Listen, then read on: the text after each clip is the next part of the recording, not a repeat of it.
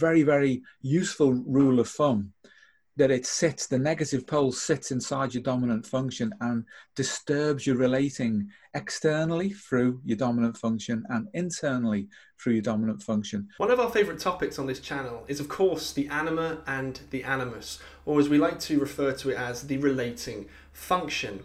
Now, there's a lot of information about the anima and the animus online, and we've tried over the course of several videos to buffer that information with what Steve and Pauline have experienced clinically for 40 years as to what the nature and the manifestations of the anima and the animus is. And that's all fine, that's all cool, that's all good fun, but really what we're after is a practical application of Jung. And so we got a question today from somebody on the Ask Adept Psychologist tier on Patreon. It's called Merlin's Workshop, and if you'd like to join him, you can sign up at that tier yourself. All about this idea. I think you guys will like this.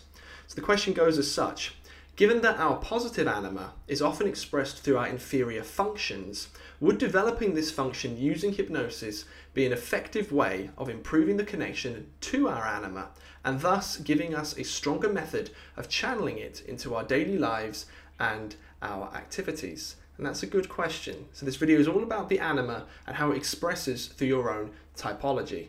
Of the anima, typology, on this channel we say they both have relevance, but only to a certain point. So we're going to combine them together today. So Steve, in the past, what do you think? When the anima in this case appears through the so-called inferior function, it is unconscious still, and it's appearing in consciousness remotely through that inferior function. You don't make yourself more conscious by working on the unconscious function as such. Yes, you give yourself familiarity with a latent function which you can then develop. That's fine. But if you think about it, that's a distraction. If your goal is to work with the anima, then you need to work on what the anima does, not how the anima presents at the moment through the inferior function. You'll get sidetracked. You'll wander off into typology. And that's a magical fairyland, that, where people just get lost in all sorts of stuff. But if you want to work on the anima, then go where the anima is, and you'll find the anima in two places simultaneously, the outer world and the inner world. And there is a resonance between the function of the anima between those two worlds. Think of it in the sense, metaphorically, of an entangled particle in physics. Whereas no matter what the distance between those two particles, if one alters, the other alters at the same time. Einstein called it spooky action at a distance. And it is like that with the anima. When you alter how you relate internally, how you relate externally also changes. It's simultaneous. Likewise, if you alter your relating function as it expresses externally, then your internal relating factor also changes simultaneously. Then you'll find that your anima becomes more conscious without you having to worry about prescriptively developing your inferior function. Remember, the unconscious does not have a type.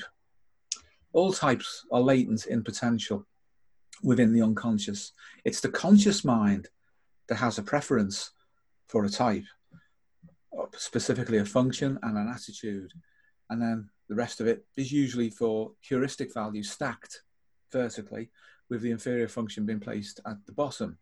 It's better to think of that as being a function that is more remote from conscious access, but the unconscious will appear to consciousness firstly through that, because of the valency between conscious and unconscious and the function of those different cognitive functions, if you wish to call them that, with respect to the ego and the unconscious. So no, you're actually going in the wrong direction if you're going to be a therapist. If you're not, and you're just having fun and exploring typology, yeah, okay, try that.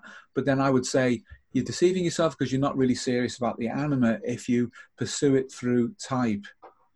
Remember that the negative pole of the anima has this unfortunate tendency to occupy the ego in an unconscious way. It's right inside your dominant function, so it's already there. I'm sure he knows this because of the way he's framed his question, because he's talking specifically about bringing the positive anima through. Well, the positive anima will, yes, appear in compensation for an ego which is, should we say, dominated, controlled. I wouldn't say possessed. I think that's too strong a term in usual experience. Most people of every age will normally appear in the unconscious function first, but that's just because of its approach. But you can leapfrog that simply by changing the way that you relate. The easiest way is and the most immediate is to change your external relation. That will cause a compensation in the unconscious, which will bring the anima forward. So it will start to pass through the types. It will go from your inferior to your tertiary and so on, progressively getting closer and closer to ego consciousness. But to make that really effective, you have to understand that very, very useful rule of thumb, that it sits, the negative pole sits inside your dominant function and disturbs your relating externally through your dominant function and internally through your dominant function, because your dominant function is the interpretation system for consciousness, if you like, or at least how it's expressed. It will also, of course, affect your auxiliary too, because your auxiliary is very, very close, in most cases, in most people, to your dominant function. So you can expect, for example, a negative anima to mess around with that as well. But the place where it will sit and hide most efficiently is inside your dominant function. So to make the positive anima conscious, you do it through action. You do not do it through typology. But you can notice how typology changes for you when you relate differently and positively. It will start to resource itself. The unconscious wants to regulate itself under ideal conditions. It doesn't want to be disturbed by ego consciousness.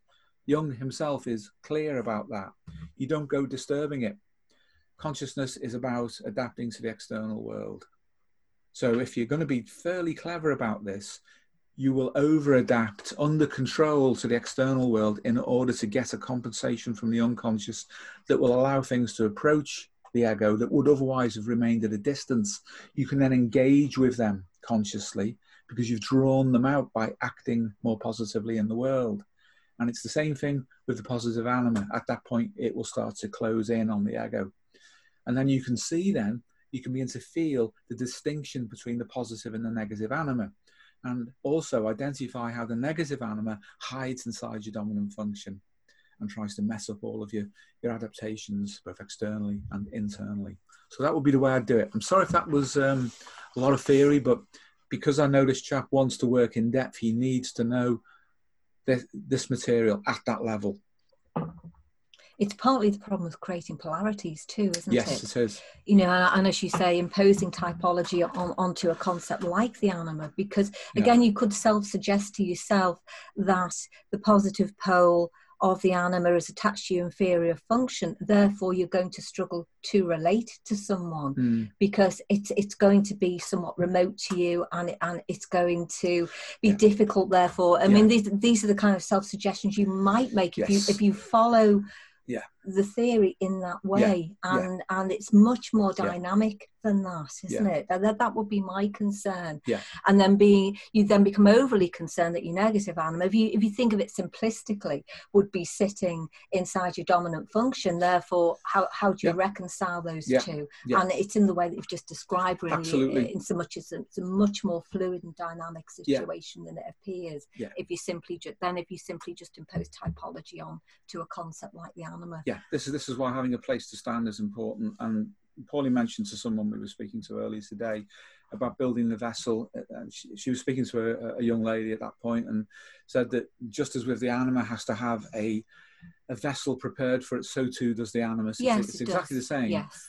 And you build that vessel by strengthening your ego. You do that. And by that, I don't mean inflating yourself. I mean understanding what the boundaries are of consciousness, but not surrendering to influence externally or internally.